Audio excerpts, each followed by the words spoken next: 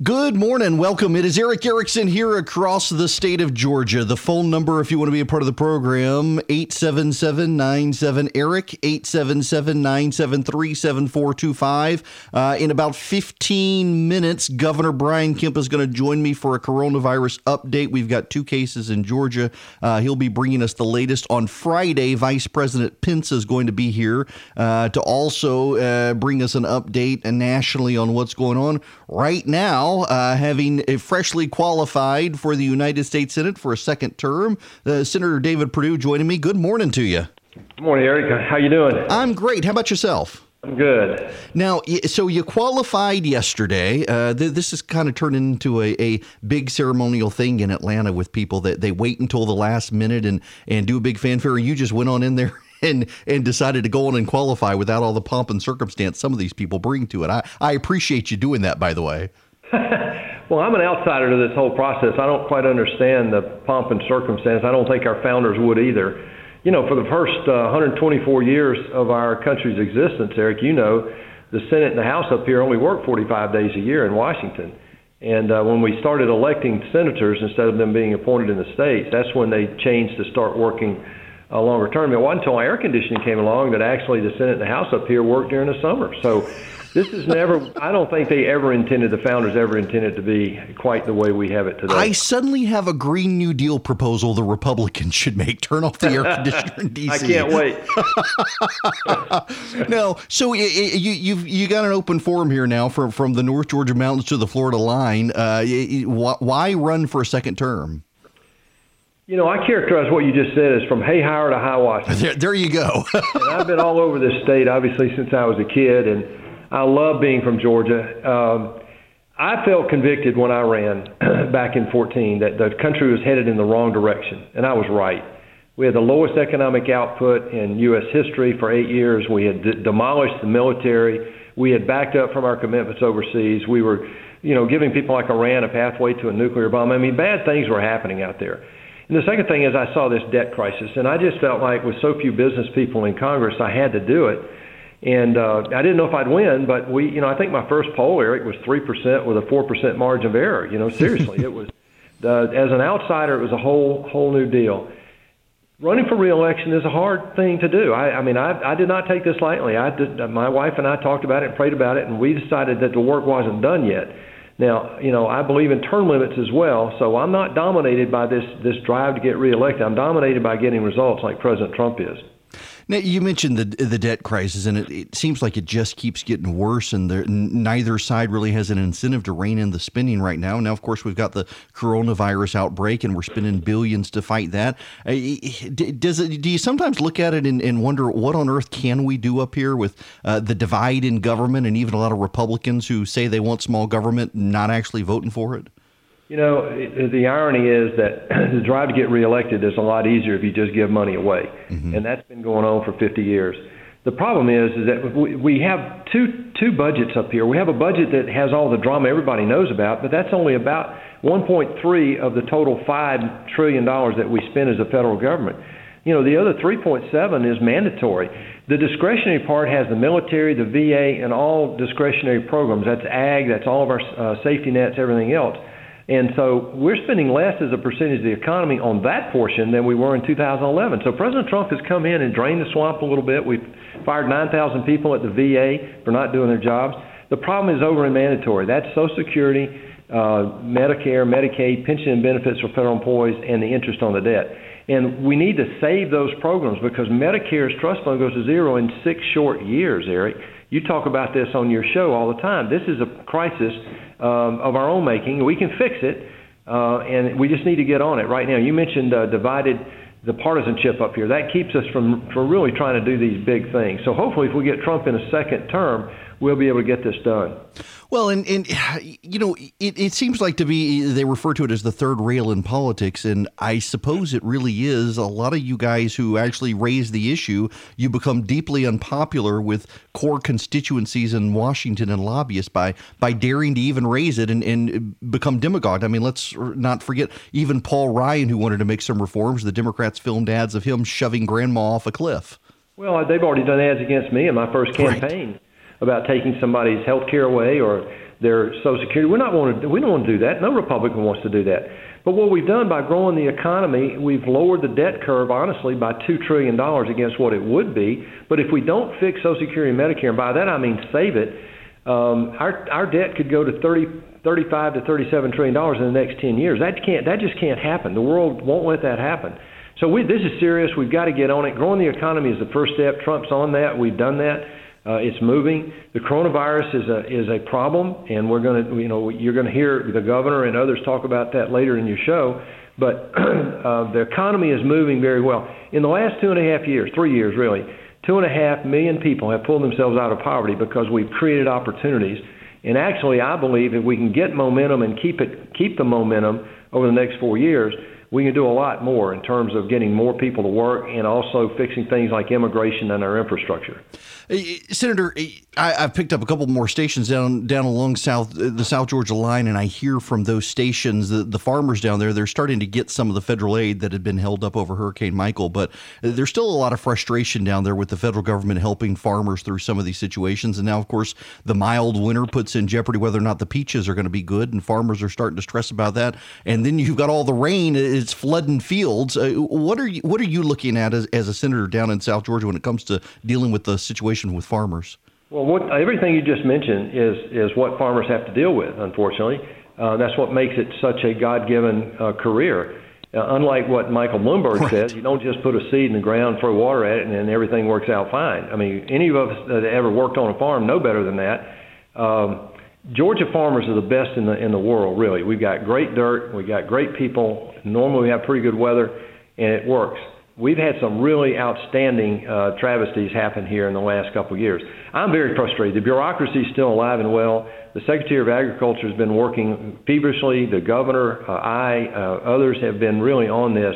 It just shows that the deep state is here, and it takes a long time to deal with that. The bureaucracy is what slowed all this down. I give President Trump a lot of credit, though, because he broke through that logjam in the very beginning, or else we'd still be sitting here debating how much we could give to the farmers. Listen, Senator, I would love to spend more time with you, but we've got the wild card coronavirus situation, and we got the governor and the commissioner from Department of Public Health coming in here in a little bit to give us an update. But, man, I appreciate you stopping by, and I sure appreciate what you do and look forward to anything I can do to help you. I'm just excited to have you on the ballot. Well, Eric, look, thanks so much. You're one of the few people around that get the truth out, and that I think it's so important. I get asked this question all the time. Where do I go to get my facts? Where do I get information? And I call them, I point them to your show and a few others that really are focused on facts, regardless of the political dimension of it. So thank you. Well, thank you very much. Good luck to you. Senator David Perdue from Washington, D.C., running for re-election. He qualified yesterday. Kelly Loeffler as well qualifying for re-election. And I apologize to him and his team that I wanted to spend a little more time with him this morning, but with the coronavirus situation, we've got Governor Brian Kemp. He's going to be stopping by here in about 5 or 6 minutes. I'm trying to do good clock management to make sure we can get the governor in here as well and bring us up to speed. Let me tell you what I know on this issue thus far. It is that we've got 2 people in Georgia in Fulton County who've tested positive for coronavirus. Now, Anthony Fauci, who is the head of the National Institutes of Health and the National Institutes for Allergies and Disease, he is now saying he's actually starting to think that the mortality rate fatality rate for COVID-19 is going to be far less because a lot of people are getting mild symptoms. One of the red flags that some other healthcare professionals are raising is that we don't yet know, because the virus is aggressively mutating, whether or not that will stay the case. We know, for example, from the Spanish flu outbreak in 1917 and 1918, that the initial wave of the virus was rather mild. People got flu-like symptoms and survived, and then it was the second round that proved to be disastrous, killing millions of people worldwide. No one's expecting that of COVID-19 right now. Don't panic here. Nobody's expecting that. They just don't know in this first round season of what's going to go on. What we do know for certain is that here in Georgia, we've got 2 people. One of them was in Milan, Italy, came back to the United States, and within a couple of days developed some symptoms, had enough foresight to think I might be infected, called their doctor. Now, this is a brilliant American citizen. I don't know who this person is, but they need to be praised. They won't give the name out, but this person really should be praised. Came back from Milan, largely decided to stay home just to be on the safe side. When he developed symptoms, called his doctor, explained he had been in Milan, needed to get tested, but didn't want to potentially infect anyone, drove himself to the doctor's office, went in through a back door, avoided everyone. The clinician there was prepared to test and keep themselves secure. He was tested, found positive home. His spouse now has coronavirus as well. They are quarantined in Fulton County in Atlanta in their home with the rest of their family who he came into contact with, and where they will be for the next couple of weeks. But that is what you want to do. That was well done on their part. But there's more. And then, of course, he was on an airplane with other people while he was infected. And we know that the disease can be contagious prior to symptoms developing. Governor Kemp is going to be joining me here in a few minutes, so I want to step out now to go on to commercial break. And when we come back, we'll be joined by Governor Kemp's team to give us an update. Welcome back from the North Georgia mountains to the Florida line, covering the whole state of Georgia now. It is Eric Erickson and the Eric Erickson Show. The phone number 877-97-ERIC, 877-973-7425. Joining me from Atlanta, Governor Brian Kemp. Good morning. Not the conversation I was hoping to have with you right now. Good morning, Eric. So what can you give us as the latest on the coronavirus situation here in the state? Well, it's pretty much what we said last night. We do have 2 confirmed cases. We've had people working 24/7 since we found out about this late yesterday afternoon to, do the investigation.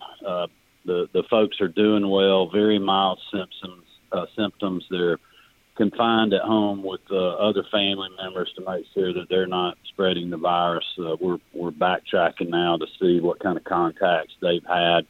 But I would just tell people the risk remains very low for most Americans. Obviously, people that are elderly, have, existing health conditions and are medically fragile are the ones that we're really worried about if they get the virus, much like's happened in Washington. So we just need people to continue to follow the guidelines that everyone's saying. If you're sick, stay at home. Call your health care provider. Don't go to the doctor's office first. Give them a call. Let them talk it through with you. Talk through your travel history, if any, what your symptoms are, and then they can develop a way to get you into the office and do testing if it's warranted. So that's kind of where we are. Hopefully we'll know a lot more toward the end of the day or tomorrow, but we are literally working 24/7. But I will just say this, and I'll give it back to you, Eric. This is something that we've been preparing for weeks now. We've got a Dr. Toomey and her team at the Georgia Department of Public Health. She's got a lot of experience, decades in public health, and we got a great team around her. So I'm really confident about the response so far and what we're doing to prepare for the future, whatever that may be. I was really struck last night during the press conference by both you and Dr. Toomey noting that this patient who had the coronavirus actually had the foresight after coming back from Milan, Italy, to largely seclude himself and go to the doctor and call ahead and make sure he didn't interact with other people. Really, just whoever it is, just a super diligent person to begin with. They took those steps themselves. Could not have asked for more out of this individual and the healthcare provider. We have been in contact. Dr. Toomey's team has been in contact with, doctors, the medical community, hospitals, county health officials to make sure people knew what to do if this event happened, and the medical provider did exactly what they were supposed to. They tested the individual. They notified the Department of Public Health. The folks are doing home confinement, and we couldn't ask for anything better. And that's really what the message is to Georgians out there. If you run into the same type scenario, or if you have traveled to Italy or South Korea lately, and certainly China, then you need to be really aware that you're more susceptible to this than most Georgians are, and to just be cognizant of what the symptoms are. And if you start feeling bad, just stay at home and make those phone calls for us. I was struck last night. One of the questions in the press conference was about just going and getting the itinerary of the individual's flight and start reaching out to those people. And there's a story in the New York Times today that it's not actually that simple for the government to go to Delta or whichever airline and say, hand me a list of all the people and addresses who were on this flight, which to some degree slows down the process of checking and making sure no one else on the flight had it or got it from this individual.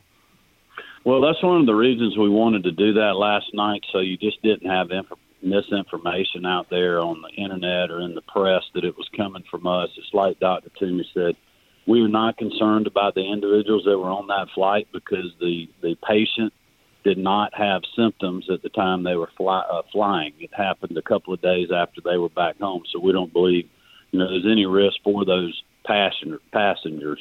So they're running down the leads that they need to right now, and we'll certainly, we're going to be transparent. I mean, this is what it is. The best way we can deal with it is for people to have the facts and know and do what we're asking of them, and we'll continue to do so. Governor, listen, I know you've had a busy day, and thank you very much for stopping by and talking to us about this. I think the Vice President's going to be joining me on Friday. Just real quick for you, I understand yesterday you did talk to the Vice President as well? I did.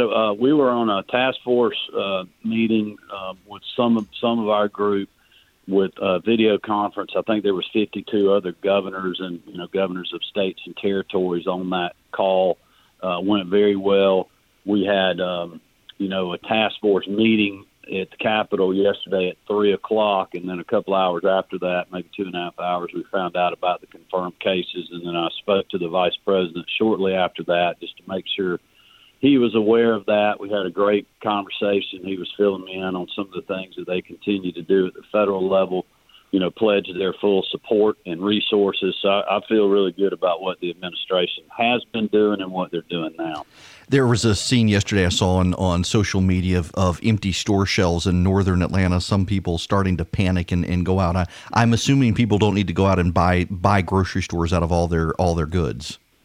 No, they don't need to panic. I think, obviously having some food at home if you get sick where you don't have to go out is a wise thing. But, I would do that within reason, continue to practice great hygiene practices if you're, out and about in the public, and just be smart about what you're doing in your daily lives and with your kids and otherwise, and just keep an eye on them. If people start feeling sick, then, stay at home and call your doctor. Governor Kemp, thank you so much. I really appreciate it. Have a great day, Eric. Thank you. You too. Governor Brian Kemp. So just to review, we've got two people in Fulton County, Georgia, who have now tested positive for the coronavirus, COVID-19.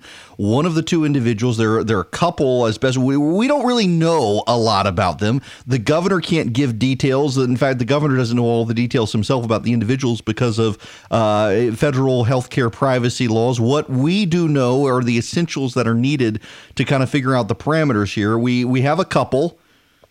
We presume a married couple.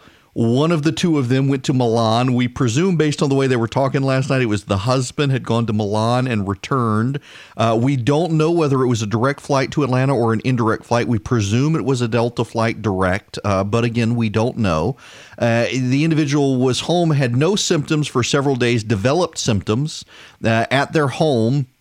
Had the foresight enough to know, having gone to Milan and come back, that they should probably minimize contact. When symptoms developed, reached out to their primary care physician, explained they had been in Milan and they probably needed to be tested for coronavirus, drove themselves to the doctor's office.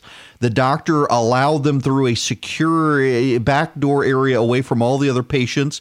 The clinician who performed the test, already properly dressed to keep themselves from getting the virus, covered this individual's mouth to make sure that any coughing or anything would not spread.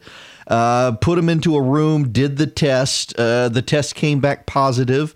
Sent the person home, notified public health authorities. The person has agreed voluntarily in quarantine. Their spouse is now tested positive as well for the coronavirus. They are, as the governor just said, quarantined with their family, who also came into contact with both individuals, in their home for a 14-day incubation period, which we now know there's been a lot of back and forth on how long it could possibly typically take. Most clinicians are now saying it is a 14-day full incubation period for a lot of people. And so they're going to be there under watchful eyes of the state to make sure they don't leave.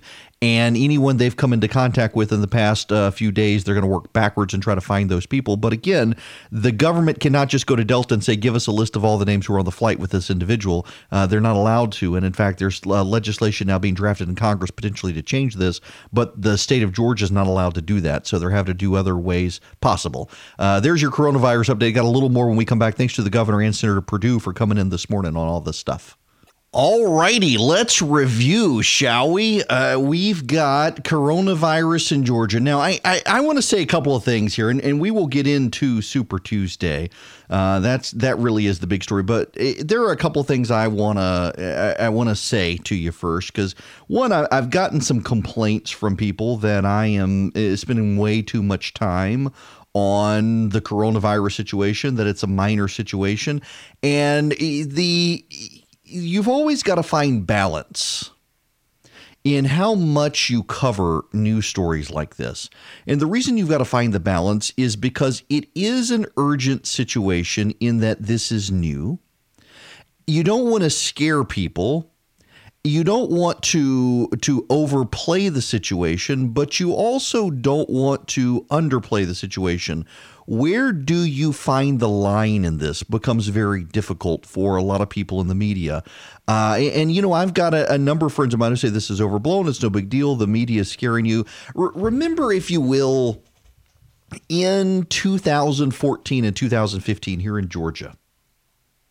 And for those of you listening nationally, you'll remember these stories. In 2014, towards the end of 2014, snow came into Georgia, and it was treated as a very, very, very big deal.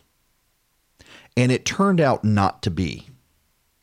And a lot of people laughed it off and thought it was silly, thought it was a waste of time, thought it was an overreaction. And in January or February of 2015, I believe it was, the snowstorm came through. And the government made it a big deal again, but they waited because the storm at first was coming in and they presumed it would be raining everywhere except for the North Georgia mountains. And then suddenly it exploded. And it became not just ice, but it became snow. We at our house in Macon got about 5 inches of snow. It was actually between South Atlanta and the Griffin area, south of 75. You only got about an inch of snow, and then suddenly it picked up again with the moisture flow in middle Georgia, and the kids were out of school for multiple days. It was a wreck, and people were stuck on the interstate in Atlanta, and it was because the government didn't want to scare people, didn't want to shut down businesses if it was an overreaction. The weather system broke late towards ice, and people were stranded. I literally started my radio show in Atlanta. So I do my 9 to noon show statewide, and then I do 4 to 6 just in Atlanta. And I started my 4 to 6 show at 3 p.m., and I did not get off the air until 7 a.m. the next day because people who were supposed to come on couldn't get to the office. And so I literally sat at my desk from 3 in the afternoon until sunrise the next day, and just fielded phone calls from people stranded on the interstate saying, I'm stuck. Here's the mile marker I'm at. My insulin has run low. I'm a diabetic. Can someone come help? We had several of those calls, as a matter of fact. We had another call with people who were stuck in their car with their kids and needed rescue, and people were listening to me on the radio. In fact, I've got a buddy who I know did it. He had me on his radio, and he and several friends with four-wheelers and CBs or walkie-talkies were going out and trying to help people stranded on the road in their area if they heard people calling in. And we fielded phone calls all night long from people, and it was just me keeping people company on the radio who were stuck. And they needed help. And as a result of that, the next storm that came through, the government made sure that everyone knew, everybody shut down, and it wasn't a big deal. But there was, where do you find the balance in this? It's very hard. It is also very hard because everyone knows that China is lying. And China is where we have the overwhelming amount of data on this. I mean, let me give you right now, just for perspective here, so that you understand why we're in the situation we're in and why everyone is focusing on this. It really is important for you to let me give you the updated numbers as of 9:39 this morning. And these numbers will be revised here in the next hour. There are 92,196 confirmed COVID-19 cases worldwide, 3,129 deaths, 48,175 recovered people. When I went on air yesterday, there were 66 confirmed cases in the United States. This morning, there are 105. Yesterday, when I went on the air, there were 2 deaths in the United States from the coronavirus. Today, there are 6. So we've had more than double the number of deaths in the last 24 hours from the coronavirus. And so 6 divided by 105 times 100. So that's a 5.7% mortality rate in the United States from the coronavirus. Only 105 people thus far have gotten it.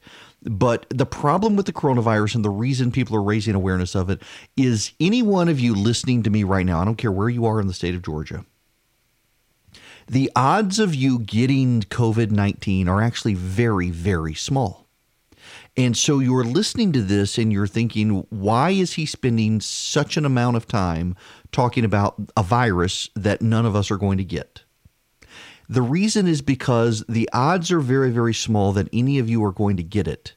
But if any of you do get it, the odds are everyone in your immediate circle of friends and community are going to get it as well, because it spreads rapidly in communities.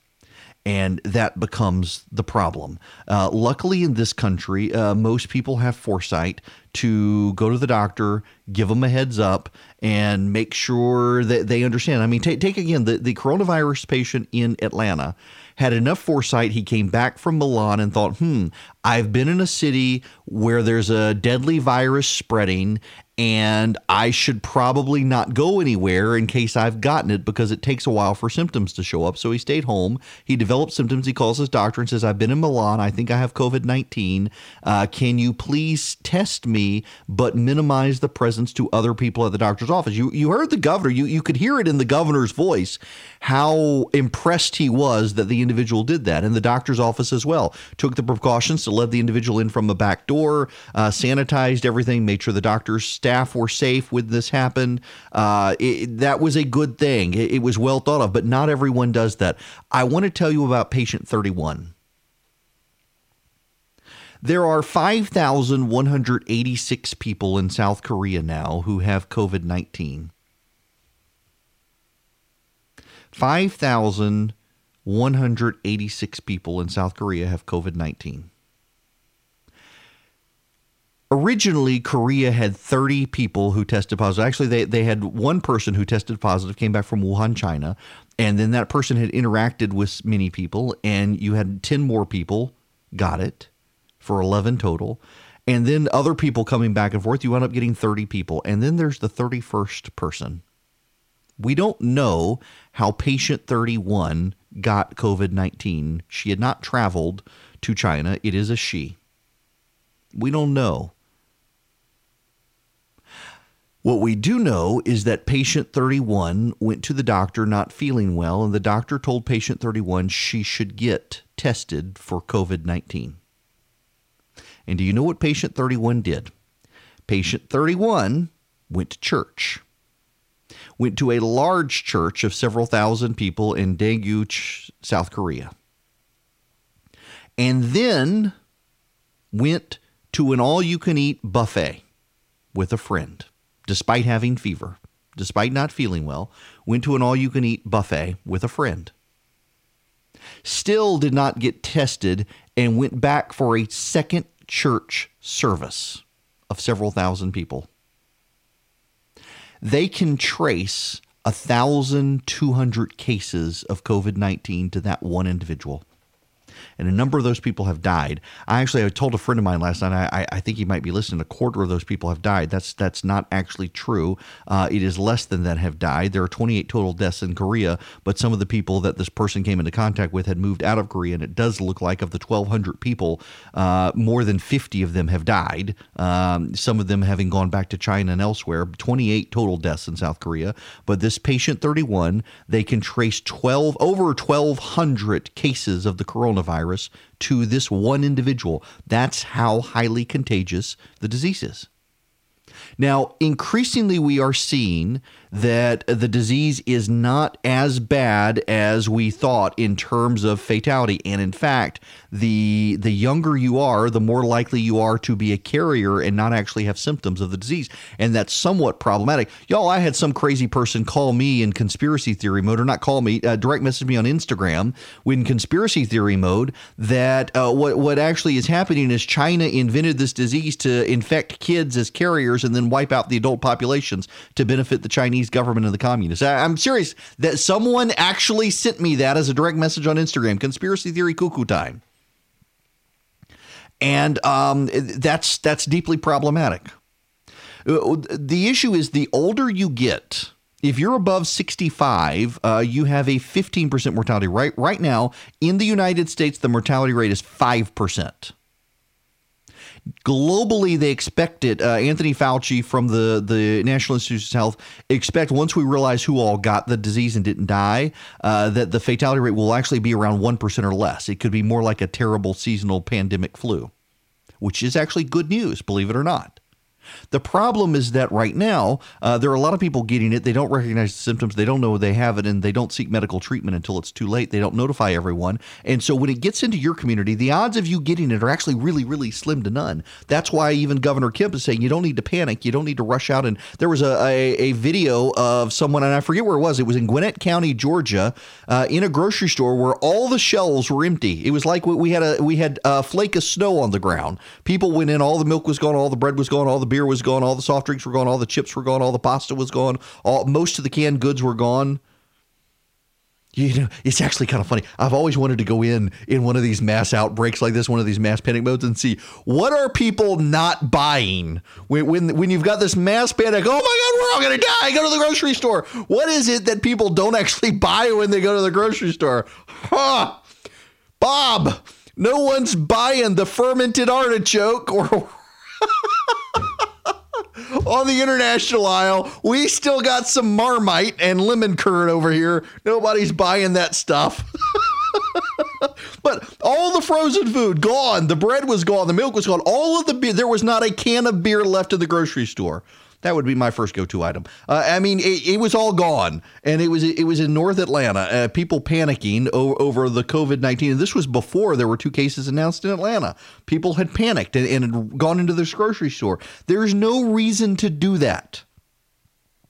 And some people are naturally prone to panic and anxiety, and I get that. But what if the media wasn't actually talking to you about this? We have this. We've got a disease. Again, in the United States right now, there's a 5% mortality rate. That number will come down. The 6 people were elderly in Seattle who died. That impacts it greatly. I think some of them had been on the cruise ship. That's the problem. 7 have recovered, 6 have died in the United States. We've got 105 cases right now. Or no, I'm sorry, 106 cases right now. The number is going to come down. But if the media and the government did not tell you what was going on, there would be as many people convinced of conspiracy theory as there are right now. Oh, there's the strange. We have this, this actually happened. 2 years ago, we had a big flu outbreak. If you'll recall, 2 years ago, the flu vaccine did not actually contemplate one of the strains of flu that was going around. And so there was a massive flu outbreak 2 years ago. And there actually were conspiracy theories out there then about something going on and with the government and the flu. We would be seeing this. So everybody's got to be educated on where the coronavirus is and what it's doing and where it's spreading in this country, because if it gets into your community, it sweeps through your community. So you want to be proactive. You want to be advised of where it is and just how bad it is. And as more and more information comes out, what appears to be happening is we're finding out that the survivability rate is actually going up. The fatality rate is going down, and that's all very good. But we also have to spread awareness of it. And I've gotten so many people now who have emailed me and said, stop talking about it. It's not a big deal. It actually is a very big deal. And I have to admit as well, I'm biased. And you need to understand my bias. I've got lung damage. My wife has lung cancer. Were we to get it in our house, it would probably not end well. And so I'm a little more concerned about random virus for which we have no immunity or vaccine than some of you are. And some of you are in the mode of, oh, well, this is overhyped. The media overhypes everything. It's all about ratings, and you're more skeptical than you should be. Perhaps I'm a little bit more concerned than I should be, but there's a balance in there somewhere that we can together get. But it does me no good to downplay when the government is saying, hey, you need to raise awareness about this. And I've got a statewide radio program here in Georgia where the governor can come on, one-stop shop, and talk to every citizen in Georgia who's listening to the radio. He can come on and do this, and that's good, and that's a good thing, and that's what we need. On Friday, Vice President Pence is going to do the same thing. Vice President Pence is going to be joining me on Friday here on the program to also give an update on the coronavirus. He's on the task force. Now, here is Dr. Anthony Fauci. He is the guy everyone respects. He is the head of the National Institutes of Health. Remember last week the media said he was muzzled. He wasn't actually muzzled. He had to scale back appearances to coordinate with the vice president's office. But here he is on TV last night on CNN. Well, Allison, it's always dangerous to make predictions, definitive predictions, but I'm concerned that you're going to see a lot more cases. I mean, certainly when you have a number of cases that you've identified and they've been in the community for a while, you're going to wind up seeing a lot more cases than you would have predicted. So my concern is, as the next week or 2 or 3 go by, we're going to see a lot more community-related cases, and that's of great concern. And here he is with Chris Cuomo last night. One of the things that we are hearing more and more, I think this virus has been here a long time, and they're not telling us how long it's been here. It's been here for months or longer, and they're numbers that we haven't heard yet. What do you know about when the virus established itself here and how much spread there has been and the accuracy of the numbers? Chris, it's almost certain that it established itself here on a travel-related case from China. How long it was and that the situation evolved to have other cases, it's tough to say. But I can say with some degree of confidence, I don't really think that there was a lot of infection going on under the radar screen before we knew about the first infection. I just don't think that's the case. How confident are you in the numbers that were being given right now? Well, the numbers that are given right now of the people that are recognized, I would not at all be surprised, Chris, and I don't think there's anybody that would disagree, that there are going to be cases that are out there now that we haven't yet recognized, that we will soon recognize. I think it's tomorrow, the next day, we're going to see cases. And the reason I say that is that whenever you have community spread, which means by definition, you don't have any direct link to any other known infection. They just appear in the community. The fact that you have community spread, almost by definition, means there are going to be more that you're not aware of. And that's the reason why the kind of aggressive identification, isolation, and importantly, contact tracing that the CDC is collaborating with the state and local health authorities is extremely important, extremely important. That's what's going on, folks. The virus, we've got 2 cases in Georgia. It's nothing to be alarmed about, but it's very much something to be aware of. What do you do to prep? How do you get prepared? And does washing your hands, is that really it? Well, we'll discuss that when we get back. In all of this talk about coronavirus, I just want to be very clear with you, very, very clear, that no Democrats and no members of the media are politicizing this. Our moral and social betters in the press have told us only people at Fox News are politicizing the coronavirus. We have a crisis of coronavirus, and President Trump has no plan. What he's doing is late, too late, anemic. Mr. Trump is late. As soon as this virus started cropping up elsewhere in the world, we should have been on top of it. Do you trust, and should Americans trust President Trump to deal with this crisis? No. This is an administration that does not believe in science, and so I'm not surprised that he's completely clueless. Look, the president we know is not a scientist, and that's a nice way to put it. He doesn't even believe in science. This president hasn't allowed his scientists to speak. The idea that the experts are not allowed to speak, the president has silenced them, Dr. Fauci. I'm not being muzzled. I was cleared here, and here I am talking to you, and I'll give you the whole truth the way I always have. I've been talking about this for a while. They don't even have a test kit. Well, we've already tested over 3,600 people here in the United States. I'm not sure what he meant when he said there's no lab kit. You know, the idea that Donald Trump said just several days ago this was a Democratic hoax, what in God's name is he talking about? Has he no shame? The Trump administration has been asleep at the wheel. We know he doesn't have the capacity or the competence to handle such moments. I cannot think of a worse person to put in charge of dealing with this coronavirus. And his response has been pathetic. This is not a Democratic hoax. This is incompetence on the part of the President of the United States. And his incompetence really does put us all at risk. President Trump, good morning. There's a pandemic of coronavirus. Where are you? Where is your plan? But no, none of them are politicizing this. No member of the media is politicizing this. No Democrat is politicizing this. No, it's just people on Fox News. The media tells us it's just people on Fox News who are politicizing this. Pay no attention to the cartoon in Politico that was of a man committing suicide when he found out Donald Trump was in charge of dealing with the coronavirus. Nope, nobody would politicize the coronavirus here except Republicans, according to the media.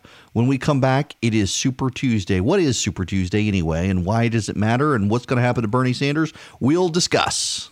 Hello and welcome. It is Eric Erickson here this Super Tuesday, March 3rd. It is 6 after the hour. The phone number, if you want to be a part of the program, is 877-97-ERIC, 877-973-7425. You can always get me on social media at EW Erickson, and that's whether it's Twitter or Facebook or YouTube or Instagram is the best. You people should be following me on Instagram at EW Erickson. That's where you see the non-political. I don't like to do politics on Instagram. I like to put up pictures of cooking. I roasted a great chicken the other day. I put that stuff up, my recipes and photography pictures and all that. A couple of years ago, my wife decided that if I didn't change hobbies from cooking to photography, we were all going to get fat. So she enrolled me in a class to learn how to take pictures, and now I take pictures of my food and we still get fat. Well, I do, because now she's going to the gym. In any event, and watching her, eating quinoa, good Lord,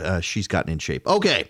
We got to discuss Super Tuesday. Super Tuesday is today. At the bottom of this hour, though, Jerry Henry from Georgia Carry is going to be with me, and this is relevant and important. And the reason it is relevant and important is because there is legislation pending in the state Senate, Senate Bill 357, easy to remember. It's a gun bill, and it's a 357 number. And this would allow churches to allow certain classes of people to carry openly or actually concealed, rather, in churches as opposed to an all or nothing approach. I thought it sounded like a great piece of legislation. Georgia Carry disagrees, and I'm a big fan of the organization. And so I wanted Jerry to be able to come on and give their take on this, on why they're opposed to it. Now, Bill Heath is the sponsor from Bremen, and he is actually going to join me on my evening program today to talk about it. He couldn't be here this morning, and so I'll play my interview with Jerry this evening, and then also play the interview with Bill Heath, and then I'll have his audio in the morning. Also, if you weren't here in the first hour, Governor Kemp came by to talk about the coronavirus in Georgia. There are 2 cases in Georgia. And the governor wanted to bring us an update on what we know of those 2 individuals. And you can go to, you can text the word show to 33777 if you want to listen to that with our podcast. It'll be up in the next couple hours. You'll be able to re-listen to that. If you're a subscriber to my Substack, I've already pushed it out and you can listen to it there. If you want to see the update on the coronavirus nationwide or international, text the word data to 33777. Text data to 33777. What will happen is you'll get a link back to this Johns Hopkins University dashboard, but also you will get a link back to where I've gone on and put the Governor Kemp audio. And if you want to subscribe, you can go on and listen to Governor Kemp, but you should be listening to me right now because it's Super Tuesday. And Super Tuesday is a big deal around the nation. And I wanted to walk you through Super Tuesday and what's at stake for the Democrats, because nothing's really at stake for the president here. Some of these states aren't even going to have races now because Bill Weld and Joe Walsh and the rest didn't qualify. For example, the state of Virginia has canceled its Republican presidential primary. There are people out who are blasting the president and the Republicans over this, saying they're shutting out people like Bill Weld. They're shutting out people like Joe Walsh, and that this is unfair, et cetera, et cetera, et cetera. The problem is that, and this is missed by, it's really something. All the people who say the president lies and the Republicans now have a problem with the truth. It's really interesting to me the number of people who are peddling the mythology that Virginia and a few other states have canceled their Republican primary to keep people from opposing the president. You know, the actual truth in Virginia, and I'm not making this up, the actual truth in Virginia is that neither Joe Walsh nor Bill Weld qualified for the ballot. So the only person on the ballot in Virginia was the president. So there was no reason to have a Republican primary when the only person who would be on the ballot would be the president of the United States. There was just no point in it. So they canceled it. Now, what's at stake? Well, Pete Buttigieg, Amy Klobuchar, and Beto O'Rourke joined Joe Biden in Texas last night to endorse Biden. Now, it's notable because Texas is actually very close in the polling. Bernie Sanders has a 4-point lead in Texas. This could push Joe Biden into the lead as the establishment wing of the Democratic Party rallies. I suspect we're going to see calls for Bloomberg to drop out tomorrow in order to stop Sanders, because the polling now clearly shows that Mike Bloomberg is hurting Joe Biden, not Joe Biden hurting Mike Bloomberg. Joe Biden would actually be in the lead in North Carolina, Virginia, and Texas if Mike Bloomberg were not on the ballot. So Bloomberg, ironically, is helping Sanders to a degree. Also, I do think it's notable that as of yesterday, Mike Bloomberg did not have a single ad booked after tomorrow. You know, I'm getting blasted for having Mike Bloomberg commercials during this program. Now, I don't run ads from candidates. The reason I don't run ads from candidates is it's a hassle for local stations for me to run ads from candidates. I've got to file all sorts of paperwork for local stations. Local stations have to file paperwork. It's just a pain in the butt. I will run outside groups and issue stuff, and I'm trying to figure out what paperwork I actually need to file with there, but it's not nearly as burdensome as if a candidate were to run it. And if a candidate were to run, I and the stations that they're on would have to give them the lowest cost ad. But here's the thing. The reason I bring all that up and give you way more detail on that than you ever would want is that it is against the law. Whichever radio station you are listening to me on right now, I don't care where you are. If you're listening to me on a terrestrial radio station, you are probably hearing a Mike Bloomberg ad during commercial breaks. And what you need to understand is it is absolutely against the law for your local radio station to deny Mike Bloomberg his advertisement. I don't care if your local station is called Right Wing Radio and only plays me, Mark Levin, Sean Hannity, Glenn Beck, Rush Limbaugh, Ben Shapiro, and the like, and never has a left-wing voice on and won't even run news headlines because there might be a liberal bias in the news. That station, if it is broadcast over the air, cannot tell Mike Bloomberg to go take a hike. because it is a terrestrial radio station that uses the airwaves of the United States and TV as well, TV stations, TV and radio stations are prohibited by law from denying a presidential candidate an ad run. Not only do you have to give Mike Bloomberg space to run his ads, you have to give him the cheapest rate possible if he's within 60 days of the election. So we can't turn it down. So stop complaining to your local conservative talk station or your local Christian music station that you're hearing a Mike Bloomberg ad and you don't like the guy. There's nothing we can do about it short of shutting down the radio station. And even then, Bloomberg, I'm sure, would buy it and run his ads nonstop. That's just the way it works.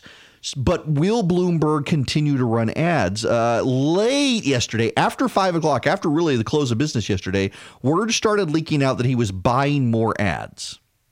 But he largely had stopped buying advertisements and looked like he was going to go away after today because he's not going to win anything. But now he's doubling down on this. Here he is. He was at a Fox News town hall last night, but also he sat down with CNN yesterday and said this. Chair Bloomberg, thank you for doing this. I appreciate it. Thank you for having me. We're on the eve of Super Tuesday. The stakes are high for you. Yep. Tomorrow night, you're going to have to convince voters that you're the guy. So how do you convince them that you are the one? What do you say to them?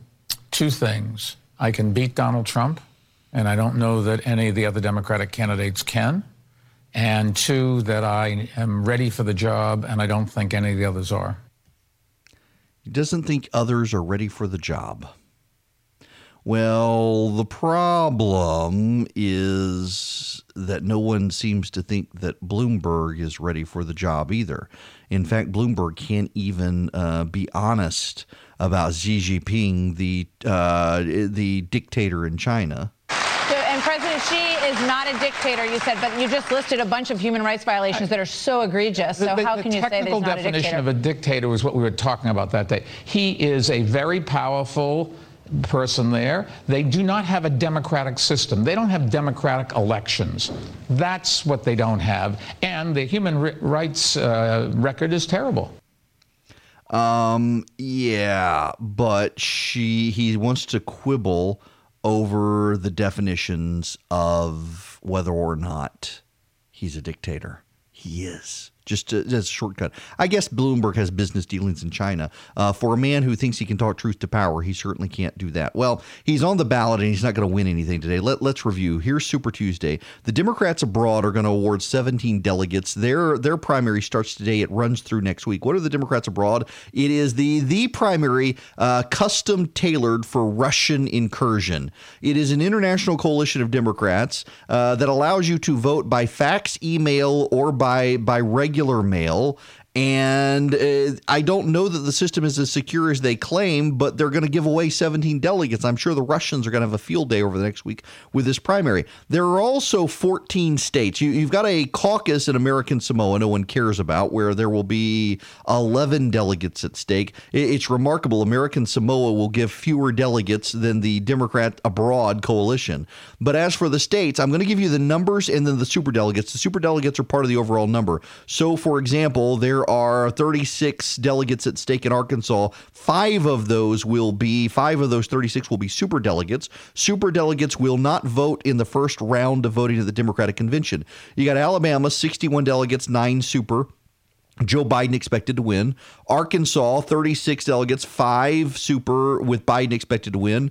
California, 494 delegates, 79 super, Sanders expected to win. Colorado, 80 delegates, 13 super, Sanders expected to win. Maine, 32 delegates, 8 super with Sanders expected to win. Massachusetts, 114 delegates, 23 with super with Sanders expected to win. Minnesota, 92 delegates, 17 super with Sanders expected to win. North Carolina, 122 delegates, 12 super with Sanders expected to win. Oklahoma, 42 delegates, 5 super with Biden expected to win. Tennessee, 73 delegates, 9 super with Biden expected to win. Texas, 262 delegates, 34 super with Sanders expected to win. Utah is 35 delegates, 6 super with Sanders expected to win. Vermont is 16 delegates, 7 super with Sanders expected to win. And Virginia is 124 delegates, 25 of them super with Sanders expected to win. Based on the available polling right now, though something could change because Buttigieg, Klobuchar dropped out, Steyer's dropped out, out. Beto O'Rourke has also come in and endorsed Biden, saying they got to stop Sanders. Sanders is expected, though, right now, as the sun rises across the country, to win 10 of the 14 states on Super Tuesday today. He'll win a portion of delegates in all of the other states except possibly Oklahoma, where it looks like Mike Bloomberg may come in second place and actually pick up some delegates. But overall, it's going to be a good day for Bernie Sanders. Now, let's keep in mind a couple of things here. Over 2 million ballots have already been cast in California. 1 million ballots have been cast in Texas. Those had Steyer and Klobuchar and Buttigieg on the ballot, and they've dropped out. They've suspended. Now, by the way, as an aside, why do candidates, somebody asked me this yesterday, why do candidates suspend their candidacy instead of formally dropping out? The reason is because if you suspend your candidacy instead of quitting the race, you can hold on to your delegates. If you formally quit, your delegates are free for all. So, for example, Pete Buttigieg has 28 delegates. If Buttigieg quit the race instead of suspending, then those delegates could be lobbied and would be free and they could go wherever they wanted. As long as Buttigieg suspends and doesn't quit, those delegates on the first vote at the Democratic Convention are bound to Buttigieg and can vote for no one else. That's why he's suspending. He doesn't want any of those people to go for Bernie Sanders. There's polling out there that suggests a lot of those people would go for Bernie Sanders. He doesn't want to help Sanders, so he's not going to suspend. But 2 million votes have been cast in California already, 1 million in Texas. That's why early voting is such a bad idea. And then the odd thing is that California has a mail-in system, and the votes only have to be postmarked today. They don't have to be arrived today. So California will still be counting votes next week, which is going to hurt Bernie Sanders' ability to claim a huge victory tonight because they won't be able to formally declare California the winner. And you watch, I guarantee you, the media is going to go overboard making it a big deal, particularly if the votes consolidate in Texas and Joe Biden has a good night in Texas. Joe Biden is going to get impressive headlines in Texas that Bernie Sanders is not going to be able to get. Now, the polling shows that Sanders is actually going to be ahead in Texas, but by how much we don't actually know now that Buttigieg and Klobuchar are gone and Steyer is gone, and you've got all these people coming out consolidating behind Joe Biden. But there's a question. There's a question people are asking. People want to know. Where, oh, where is Barack Obama? There is some significant breaking news happening right now at 24 after the hour. The Federal Reserve has cut interest rates a half point to kind of stem the market worries over the coronavirus outbreak. That is the Federal Reserve cutting interest rates a half point. The Dow Jones yesterday, largest point gain in history, not largest percentage gain, just point gain. Right now, looking at the markets again, 10:25 a.m. this morning on Super Tuesday, the Dow is up 95 points. The NASDAQ is up 45 points here in early market trading. Apple up 2 along the way. So looks like the Federal Reserve doing what they can to calm the market through a cut of half-point interest rates. Let's go to the phones. 877-97-ERIC, E-R-I-C-K. 877-973-7425. TJ and Macon, you're up first. Welcome. Yes, appreciate you taking my call. And you know, we get a lot of stats, and Eric's real good on stats and this and that and the other. But it sounds like all the reports we're getting is everything is a blue state. But the thing about it is, we need some of those stats about what percentage of the voters in each particular state are voting Democrat and how many are voting Republican versus how many registered voters there are. Yeah, I said, well, Eric Erickson probably the best one to give those stats. Well, so here's the problem, TJ. We don't actually know that, and we won't know until tomorrow, but I intend to cover that tomorrow. And part of the reason that we don't know it is because some of these states aren't actually going to have now Republican primaries because Bill Weld and Joe Walsh didn't qualify. So it's all about picking the Democratic nominee. Who is Joe Walsh now? Exactly. He was a failed radio show host who now hates talk radio, who wasn't very good at it. So here's the other thing, though, TJ. This is what I'm actually watching for today. What is the Democratic turnout going to be in some of these states? So take, for example, Texas. Texas is a state, and Georgia. The Democrats say that they can flip the state. I don't believe them. But can they actually increase their turnout compared compared to 2016? That's actually going to be a relevant question. Is there a greater Democratic primary turnout today in Texas than there was 4 years ago? If there is significant increase in turnout, then that's a good sign Texas Democrats are organized. I still don't think they'll flip the state, but it's going to be interesting. We don't actually know overall what the numbers are going to be today, though, in terms of mobilization. We will see what shakes out throughout the day. But we do have these 14 states where the Democrats will try to decide. Again, Alabama, Arkansas, California, Colorado, Maine, Massachusetts, Minnesota, North Carolina, Oklahoma, Tennessee, Texas, Utah, Vermont, and Virginia. Tennessee is going to be, or not Tennessee, I'm sorry, North Carolina is going to be a swing state. Minnesota could potentially be a swing state. And Colorado could arguably be a swing state, although I doubt it. But a lot of these are going to be safe Republican states. I mean, Alabama is going to be a safe Republican state. Now, Alabama is not just having its presidential primary today, it's having its entire primary today. So you're going to get a lot of races in Alabama today. We will see if Jeff Sessions is headed back to the Senate or if Tommy Tuberville is headed to the Senate because Doug Jones is toast. Arkansas is going to be reliably Republican.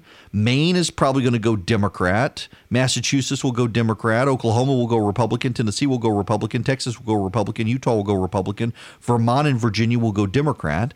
So we're not going to get indicative trends of November except for the fact that we may see a surge of Democratic Party registration. Now, Virginia is not having a Republican primary, and they're not having it because no one qualified against the president, so there was no reason to have it. All the other states will have primaries for both the Republicans and the Democrats. Some of them will have state primaries. California, for example, is having all of its federal primaries today, not just presidential. There are several big contested races, including whether or not Darrell Issa goes back to the Senate. He's running against Carl DeMaio. I'm supporting Issa in that race. He's got a lot of pro-life leaders who have come out for him, but DeMaio, former libertarian, he's got a lot of support out there as well, both of them running to out-Trump each other. I don't know whether that'll work or not. Texas is also having all of their primaries today, not just presidential primaries. Now, when we come back, we got to shift to some Georgia news. There's legislation in the state Senate, Senate Bill 357. It would allow churches to designate who in their church is allowed to carry a gun in the church on Sunday. And a lot of church leaders in the state like the legislation. Georgia Carry does not. And it sounded great to me, and I had to pause when Georgia Carry said they didn't care for it. And I wanted to get them on and get their side of it so you can get both sides of this. I'll get Senator Bill Heath, the legislation's author, as well on here so we can get both sides of this. But coming up, Jerry Henry from Georgia Carry is going to join me to talk about gun legislation in the state legislature.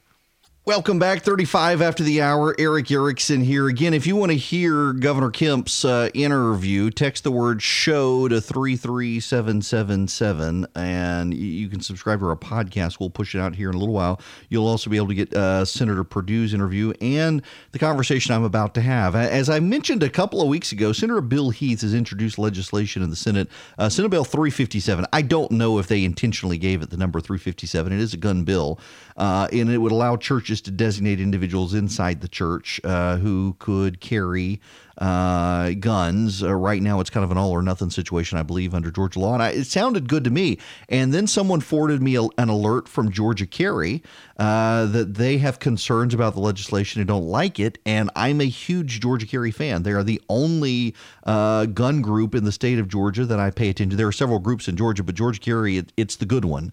And I love them. And when they raise a red flag about a piece of legislation, I got to pay attention. And so I wanted to get Jerry from Georgia Carry here to talk to me about it. Jerry, welcome. Well, thank you, and I appreciate those kind comments you gave us on the introduction. Absolutely. So what are your concerns with Senate Bill 357? Well, our concerns, we'll discuss a little bit later, that they may be going away, but our concern with SB 357 is that churches have, since time immemorial with the United States, have been private property. And that's the way they should be treated. And for the last 150 years, they have been under the control of the government, telling them what they can and can't do on their property. And so our goal was to get the church to be treated as private property, since that's what it is. Now, this bill that Bill Heath put out would allow them some of the privileges of private property. In other words, if I want to carry on your property, I have to have your permission. I mean, if I go on your property, I don't have to ask you to come on. But if you say, take that gun off my property, then I have to leave, or I can be criminally trespassed. The church, that's not the case now, or it's not the case with this bill.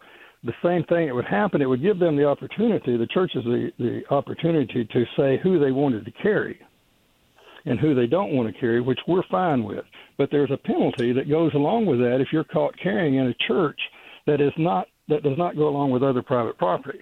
And that is that you can be fined up to $100 per incident. And there is a question as to whether or not at some point you would lose your license due to the fact that you would be carrying in an unauthorized location. And so our goal basically, again, is we want it to be private property. Just get the church out of it. And in fact, if you look at the state of Georgia's Constitution, Section 2, paragraph 7 says separation of church and state, that the government is not to spend any public money to aid churches, and we believe that that's what they're doing by enforcing these laws. You know, see, this is why I like you guys, because I would have never, I mean, just looking at the surface of the legislation, I wouldn't have thought about the private property angle. But hearing you talk about it, yeah, that actually, a church is a private property. So why is the state carving out loopholes and not actually letting the church itself decide? That's correct. And like I said, they've been doing that for 150 years. They did that for since 1870. They did it under the public gathering laws, if you remember the old public gathering laws that we got rid of in 2010. Mm-hmm. But what they did in 2010, or actually it was in 2014 that they changed churches, because they left churches as off limits in 2010 when we got rid of the public gathering, but they did not allow them to allow anybody to carry until 2014 when we got, or 2016 rather, 2014, when we got HB 60 passed. Then it gave them the opportunity that if you want everybody to carry, you can, but you couldn't pick and choose. And again, that was a bill that we supported, but that was something that was put in by the Senate at the last minute. Mm-hmm. And we went along with it because the rest of the bill was so good. And actually, it was better than what we had, because then some churches could allow you to carry. Right. And our position's always been that, the mega churches, they're the ones with the biggest voice, but they're also the ones with the biggest pocketbooks. And the ones that the churches I worry about are like the one across the street over here from me that has about 35 members or so, that's been here forever, in the country. And those people, there's no way they can afford to have their own security unless they do it through their members. Well, and I guess I think that, and I'm going to talk to Bill Heath later today. He couldn't come on this morning because I wanted to talk to him about it after you and I had talked. But I think his explanation of this and some of the groups who support the legislation is that right now it is all or nothing, and they don't want churches to get in trouble by saying, okay, this group of people can, members can, but visitors coming the first time can't. And under the legislation as it stands, they can't work that, and they're trying to figure out a way to give churches at least more flexibility in how they do it. But yeah, it is actually an odd conundrum now that you mention it, that they are private property, so why can't they just decide themselves? Yeah, and that's what I said to Bill since we started. When the bill came out and I read it, I called Bill. And I talked to him for about 35, 40 minutes, and we basically agreed on everything, except he was not going to take the penalty off of it and declare it private property. Now, the good news is it may become a moot point, because last night our bill, Senate Bill 224, was passed out of the Judiciary Committee. And that bill strikes churches from the off-limits locations and does away with the penalty. So it does make it private property. If we can get that bill passed out of the Senate and over to the House, then we'll take care of the situation. And Bill Heath said last night that he preferred our bill, but he was trying to get something through, and he didn't think that going with a bill just to make it private property would get through. But he said if ours gets through, he's a signer on both bills. I mean, he's a sponsor of one, and he signed. Tyler Harper's the one that's carrying our SB 224 from last year, basically. Mm-hmm. And he is a co-signer, And he said that if they asked him how it would harmonize with his bill, and he said, if this bill gets passed, I will support this bill, and we'll do away with the other bill, basically. Well, that's good to hear. Now, let me ask you a larger issue. What other things are you paying attention to in the legislature this year? Well, one of the things that we started off paying attention for, and we haven't heard a whole lot of it yet, and may not. Hopefully, we won't. We're concerned about red flag laws, as we've always been, because that, if you do away with enough of our rights to then our due process rights, then you don't need a Second Amendment. It's so good because I can say, well, Eric Garrison has a gun, and I'm afraid of him. He's about half crazy. You need to go get his gun, and they go get That's it. what my wife says. Well, my wife says, well, that's one of the reasons that I fight these bills that say that, because I said, hey, there's nobody on the other side of that line over there that thinks that I'm not crazy. So I fight it from that point. Also, the misdemeanor domestic violence bills, a lot of them try to approach the same thing, and they're doing it by, or they have done it in the past by increasing the number of people that come under that legislation.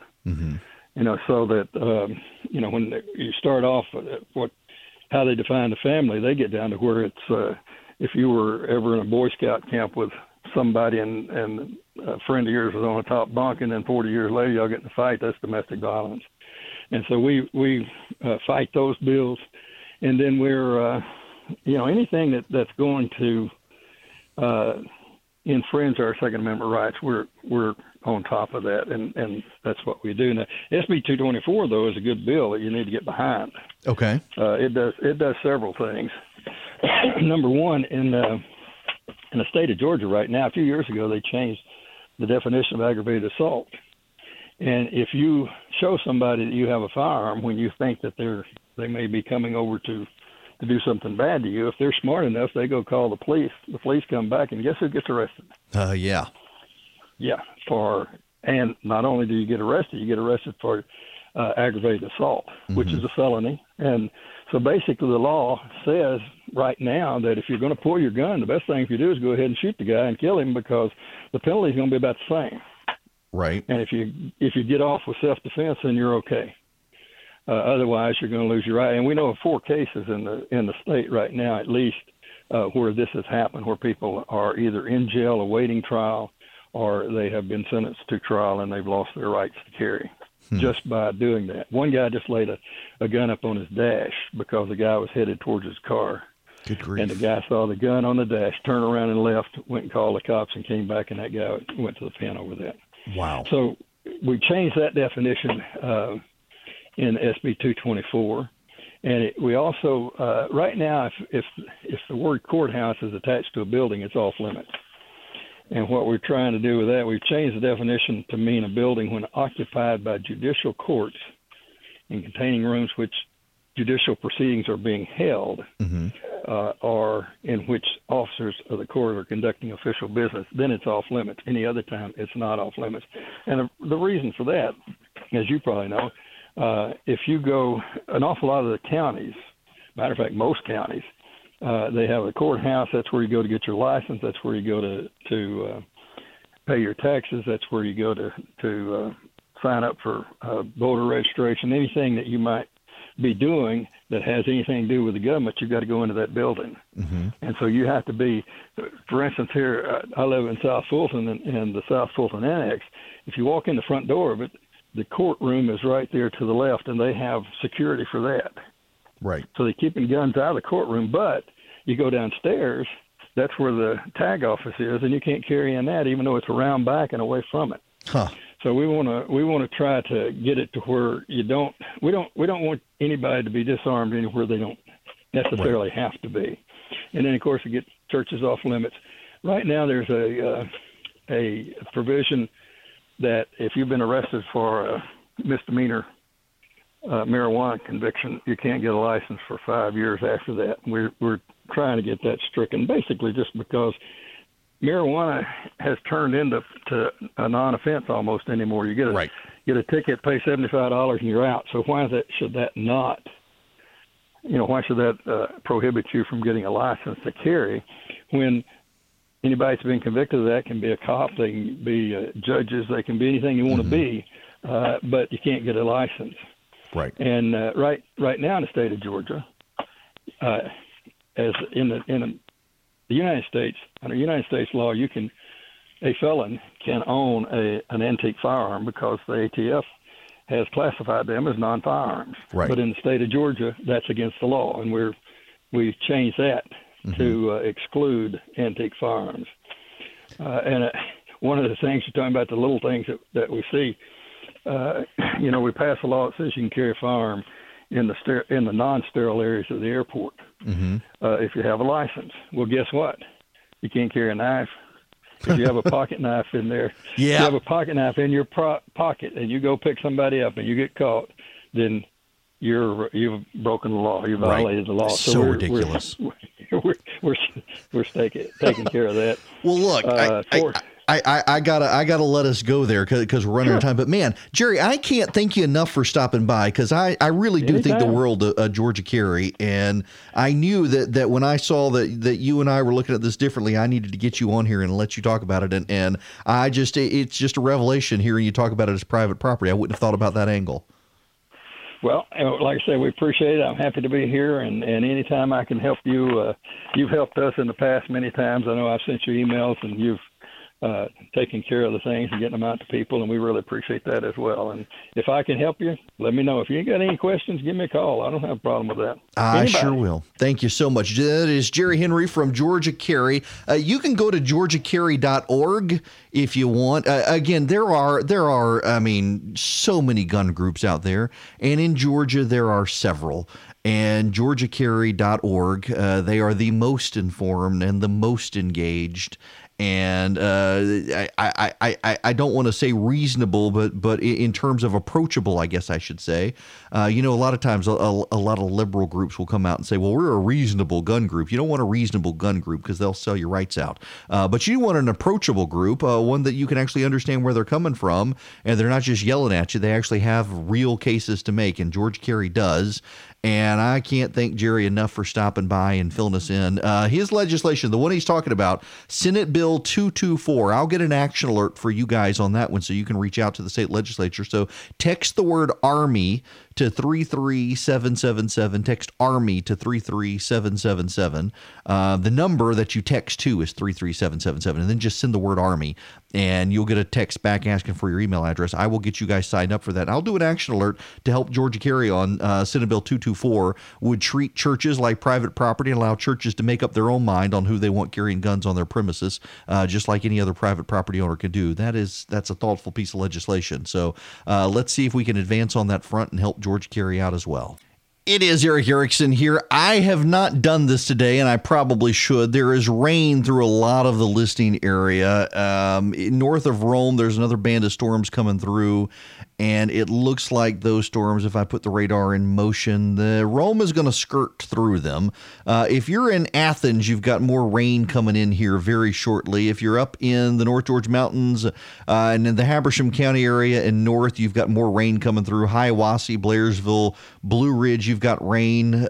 Jasper, it looks like you're going to be mostly in the clear there. And Dalton, the rain is blowing away. Now, if you're south of Atlanta, I'm looking out the window of my studio. It's raining outside right now in my house, in my studio, and there's more heavy rain moving through. It's going to be moving over to Vidalia and the like. If you're in far south Georgia, though, you're largely in the clear down there. Good for you people. Rah, rah for you that South Georgia, you are without today a lot of the rain that the rest of us from middle and North Georgia are getting. Really, the line through Columbus, all the way, the storm is moving almost due west. So Statesboro and Vidalia, you're going to get it here in a little while. Savannah, you'll get some. Augusta, it is going to impact you here very shortly, and you've got it in Athens. Now, again, please text the word Army to 33777. I will get you guys educated on the SB 224 that Georgia Carry is supporting. But there's another piece of legislation here in Georgia that I deeply care about. I really care about it. I woke up this morning And the sun, I was up before 6:30. Normally I get my alarm set for 6:30, but I was up about 6:15 because our 11-year-old came in and had a nosebleed. He and his sister both have sinus infections. And so his nose was bleeding, came in. I was already awake in the bed when he came in. Thought, well, I'm just going to get up a little early. So I got up and I came downstairs and I looked outside and it was light. The sun was rising. Well, on Sunday, we are moving to daylight saving time. Not daylight savings. A lot of people say daylight savings time. It flows a little smoother off the tongue when you say it, but it's actually daylight saving. You're daylight saving. You're saving daylight. You're advancing the clock. It is spring forward. We are going to lose an hour as we go to daylight saving time. And I actually, once I get used to it, prefer daylight saving time. And the reason I prefer daylight saving time is because I don't mind waking up when it's dark, but I really hate the abridged hours in the evening because I do an evening radio show and I'm done at 6. And in the wintertime in particular, it sucks because it takes longer, or it's pitch black outside by the time I get off radio and I can't go out in the yard, even though it's still rather pleasant outside. I am noticing right now that the sun is staying up a little later, which is good. But with daylight saving time, we'll get to the 4th of July and you'll be wanting to shoot your fireworks and it won't be dark enough until after 10 o'clock. So Wes Cantrell has proposed a non-binding referendum, and it sailed out of the state Senate yesterday unanimously for a vote on would you prefer to stay on standard time or would you prefer to go to daylight saving time year round? Now, here's the catch. If Georgia as a state decides it wants no more spring forward, fall back, and just wants to fall back in the fall and never spring forward again and stay on standard time, nothing has to happen. Not a thing has to happen. The state legislature, by an act of the state legislature, we can avoid ever having spring forward again. But if you would prefer, as some states do, Marco Rubio is a big advocate of this in Florida, if you would prefer to spring forward into daylight saving time and never fall back, it will take an actual act of Congress. Congress literally will have to act on your behalf. I see no reason for us to ever have to do daylight saving time again. Just go to fall back and stay falling back. Never spring forward again. As much as I like having daylight in the evening and would prefer daylight saving time, standard time is standard time. I don't think Congress needs to monkey around with it. But this legislation will create a non-binding referendum. Essentially what will happen if it passes out of the legislature, when you get to the ballot in November for the general election, every Georgian will be asked, would you prefer that we continue to spring forward and fall back? Or would you prefer to spring forward into daylight saving time and never fall back?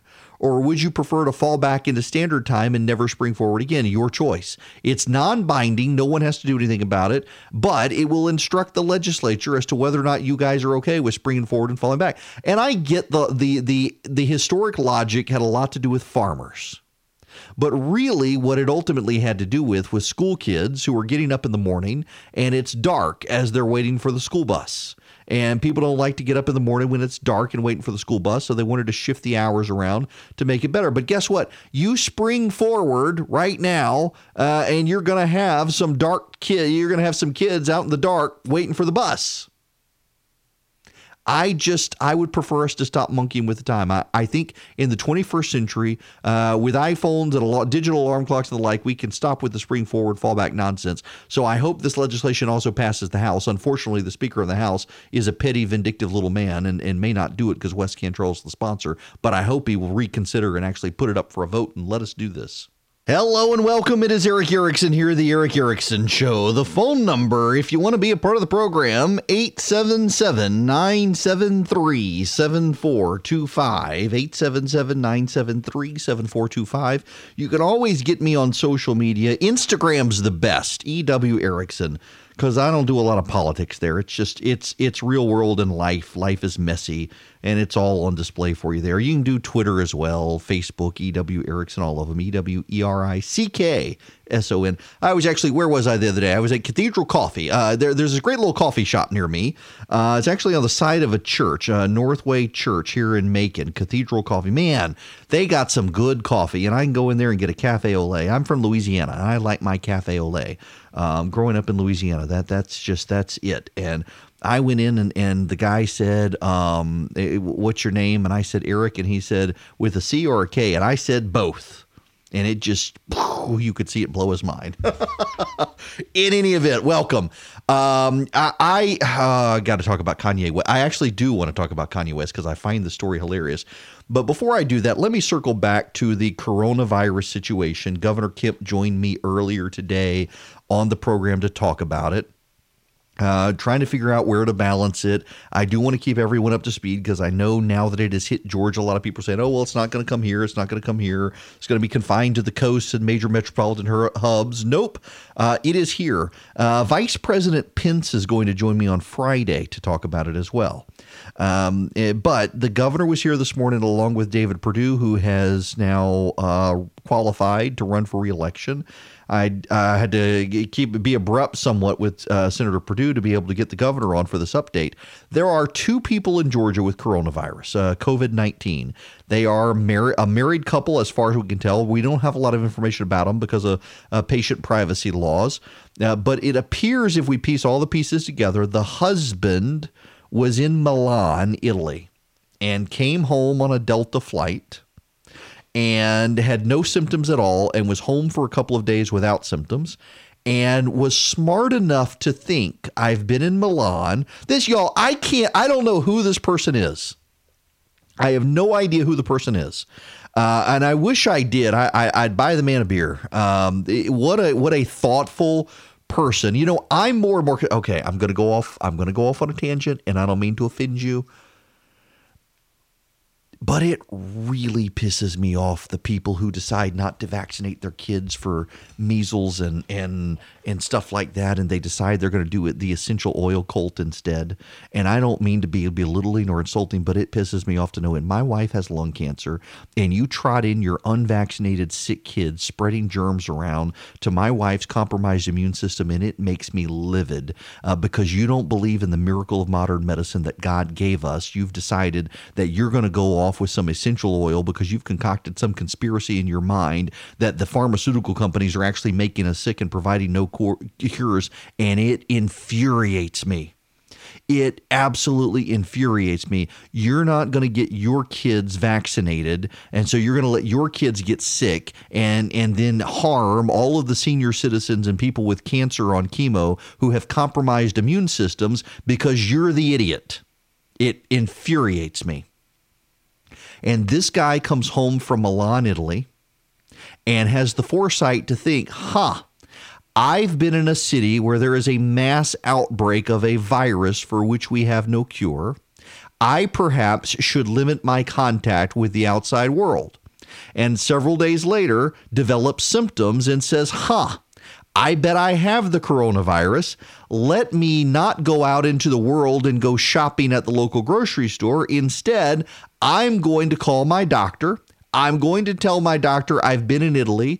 I think I have coronavirus. Please don't make me come through the front door where other people could be harmed. Please work with me to get me tested.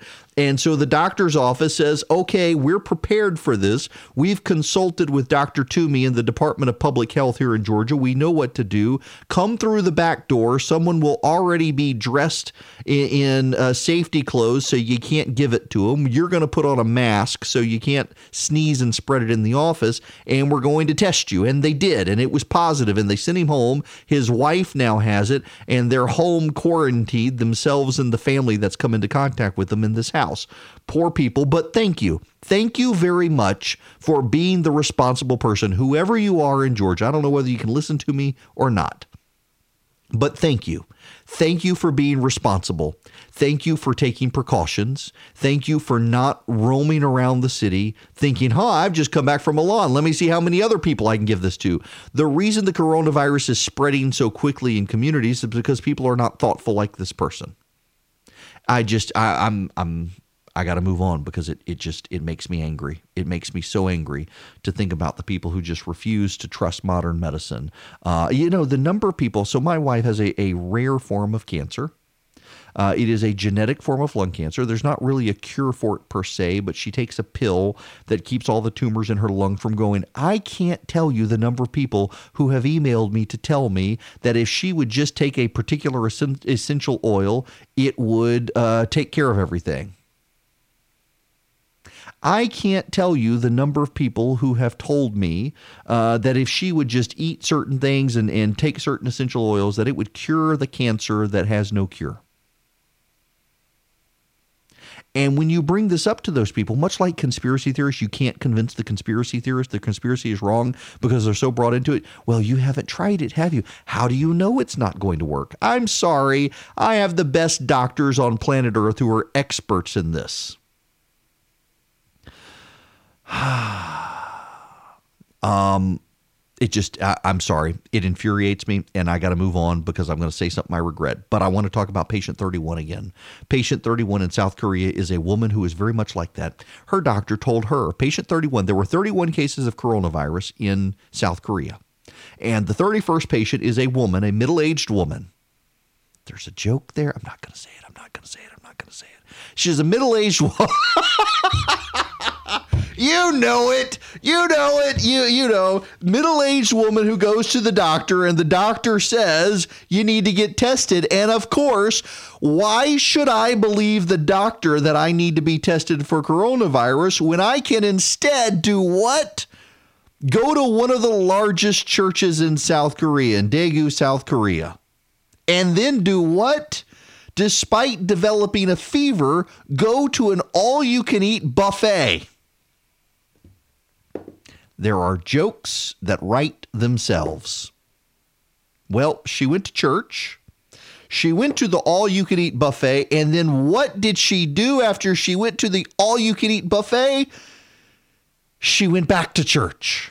That's right, went to 2 church services of a very large church and to an all-you-can-eat buffet. They've been able to trace 1,200 infected patients to this one idiot woman who, when told by the doctor to go get tested for coronavirus, decided to go let Jesus and the all-you-can-eat buffet sort it out for her. Oh, for the love of God, some people just need to... Wow. Okay, now... let's move on. I'm going to be in Athens tomorrow night. If you're listening on our flagship station, WGAU in Athens, Georgia, I will be at the University of Georgia at the Miller Center talking to the college Republicans tomorrow night at 6:30. It's for the college Republicans, but I will be around. Listen, if you're in Athens, you at least have to go get a beer after when you're in Athens. Isn't that a rule? If you go to Athens and you're a legal drinking age, don't you at least have to grab a drink while you're in Athens? I think you do. That is my plan. I will have to get home because I do have to be on this. I got to drive home, number one, and number two, I got to be on radio on Thursday. But I will be in Athens tomorrow night. And then, let's see, I'm going to be at a Rotary Club in Rome in another month or two. And then I'm going to be at a Chamber of Commerce lunch in Clarksville soon. I'm making the rounds of the state of Georgia as we grow this show. Someone else who is making the rounds is Kanye West. That's right, Kanye West. He is on his Sunday tour, or whatever they're calling it for Kanye West. Hang on a second. I got to do this because, Kanye West, if you haven't heard about this, Kanye West actually wrote an ode to Chick-fil-A. I kid you not. Kanye West has done an ode to Chick-fil-A. It is called Closed on Sunday. And it is a song in praise of Chick-fil-A. Oh, I wish I was making it up.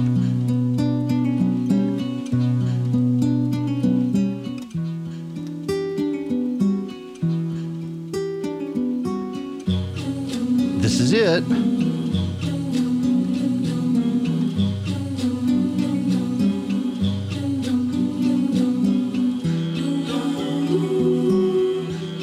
There actually are lyrics, trust me.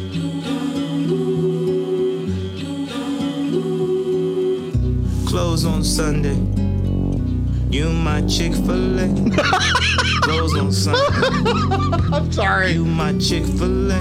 Oh, and he goes on to praise the lemonade and everything else. So he's causing all sorts of people to be angry with him.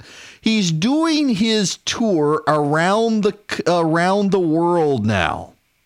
And he calls it Sunday service. It is gospel themed.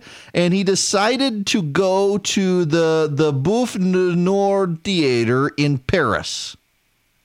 Bouffe du Nord Theater. Well, there's a problem. Faya Menard Maison Mère had just one day's notice that Kanye West was coming.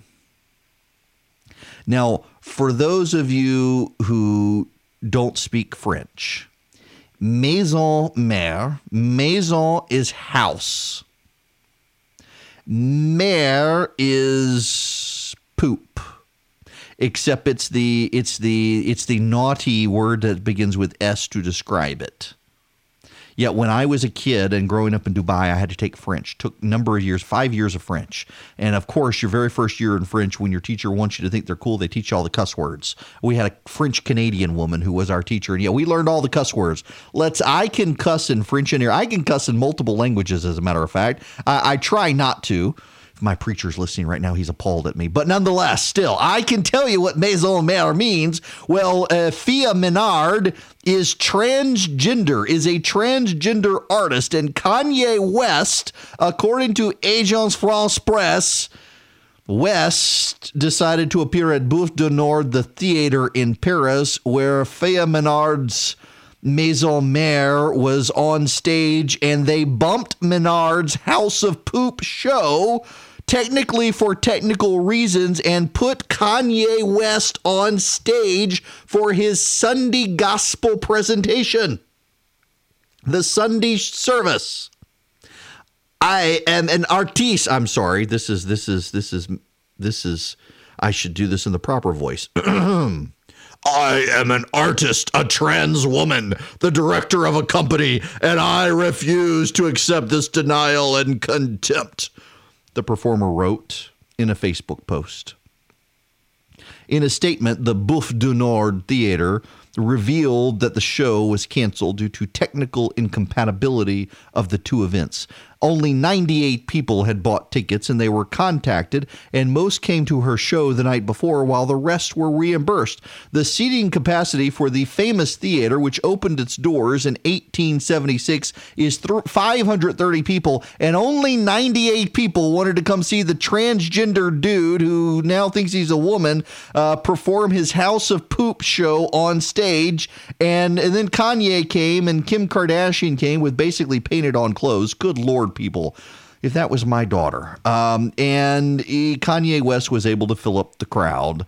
So according to Fox News, he kicked off his latest Sunday service with Jesus is King and concluded with Balm and Gilead. The service's sermon challenged those who gathered in the fashion industry. According to Vogue, the preacher who was on stage with him said, a lot of time we put our faith and trust in people. We put our faith and trust in material things. A lot of times those things fail us, and then made a case for Jesus. And I'm sorry. I'm looking up. Fia Menard is 49, is a French juggler, performance artist, and director. That's right. Came out as a transgender woman in 2008.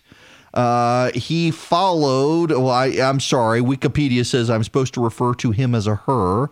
In 1998, he founded his own company, Non Nova, with the ambition, according to him, to abandon the question of virtuosity, to work the defect, far from the circus and the juggling, getting closer to only the French would do something like this. And now they're upset that Kanye West got on stage and sold out the house when this dude, whatever, could not do it. and is upset. My goodness. Hey, you know, it's fantastic. Kanye West going around the world with this. I have been skeptical of this. I really have. But you've got Kanye West, of all people, Kanye West and Justin Bieber coming out as Christians. Bieber saying he's had to recalibrate his life because he realizes he's got to repent and follow Jesus, and that means giving up his sins. You got Kanye West. Will it last? I don't know. But I know that Kanye West has been deeply influenced by a deeply biblical teacher, Southern Baptist in California, who he and I have a number of shared friends, and they think very highly of him. And Kanye West has been flying this guy around to get him on stage and share the gospel with people. And I have a hard time, whether I'm a big fan of Kanye West or not, I got a real hard time pointing my finger at a celebrity and being critical of a guy who is getting all sorts of scorn and derision from people because he's given up a lot of friends to get on stage and tell people Jesus is real and we should follow him. And now it's actually really funny to see he bumped the transgender performance of the House of Poop in Paris to get on stage and share the gospel. That's God himself has a sense of humor. The phone number, you want to be a part of the program, 877-973-7425. That's 877-97-ERIC. Excuse me. I got to read you this story because I'm actually, so I want to lament here. Can I have a lamentation? A buddy of mine was talking about this the other day. I got a good friend of mine who many of you would know. And he was talking the other day. He had some difficulty in his life. And everybody wants to cheer him up and everybody wants to give him scripture. And he's like, can I not just have some lamentation? Even Jeremiah had some lamentation. Can I not just mourn for a minute? I want to mourn the death of my local newspaper. I actually like newspapers. I love the physical paper from a newspaper. The Wall Street Journal, I subscribe to USA Today, even the New York Times, the Washington Post. I like the physical paper. I maintain digital subscriptions to some because I got to do research for the show. And there's actually even, I'm an expert at weeding out the garbage news from a lot of the publications that lean to the left, but I still subscribe to a lot of them, and I like physical newspapers, and I used to love to get my beloved Macon Telegraph here where I am in Macon. Columbus has the Ledger-Inquirer, Macon has the Telegraph, and they are McClatchy newspapers, and both have actually been really good newspapers. In fact, the Macon Telegraph was highly profitable, and the poor idiots who run McClatchy started taking money out of the Macon newspaper and sending it to subsidize McClatchy as a whole, and just ran the local newspaper into the ground. They cut the pages. They've stopped Saturday service. They've cut a lot of the local sports. It's just sad. And the lamentations I hear from all sorts of people who used to love to get up on Saturday morning and read about the high school sports scores, and they don't anymore. Well, I got up this morning to see if there was anything updated on the coronavirus spread in Georgia. The governor had a press conference last night. There is not a single story on the local paper website about coronavirus now in Georgia. But you know what there is? There is this story at the Ledger-Inquirer and the Macon Telegraph. Marijuana may have given a man a 12-hour case of priapism. If you know, you know. That's the big story today.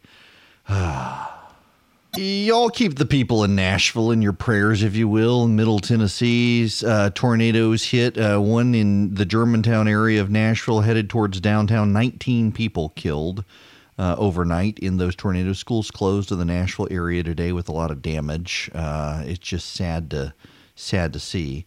I got to go back to the story. You know, there is a lot to be said in the media narrative about the collapse of local media. That local reporting is going away. And I actually don't think that's true. Newspapers, because of the historic legacy of newspapers are heralded as the be-all, end-all of news. And local newspapers are closed up shop. Although I got to tell you, there's a newspaper in Monroe County, Georgia, the Monroe County Reporter. And I know the publisher, great guy, just aggressive, good, generates news, puts out a newspaper on a regular basis. It makes a living at it, and it's a solid passion of his. In Noonan, Georgia, there's a local newspaper, and they've scaled back their operation, but they're still getting subscribers. They're still getting advertisers. They're still making business. One of the reasons that some local newspapers are closing up shop is because they're owned by national companies, McClatchy, Gannett, and others, and they're not sustainable in a national corporate business model with old school pensions and the like.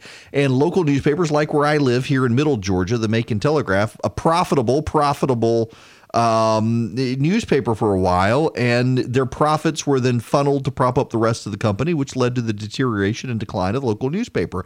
I actually had a buddy of mine reach out to me the other day. He has a really big story of really could be of really big news interest in Middle Georgia.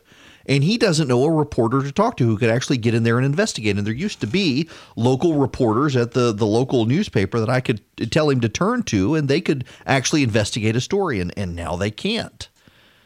They're not. I don't know of a reporter to refer him to for a big scoop story about hospitals in the Middle Georgia area. But in any event, you used to have these big newspapers. And the media laments the decline of the local newspaper and what it means for news in local areas. But I got to tell you, I really don't think that local news has declined so much as it has moved elsewhere.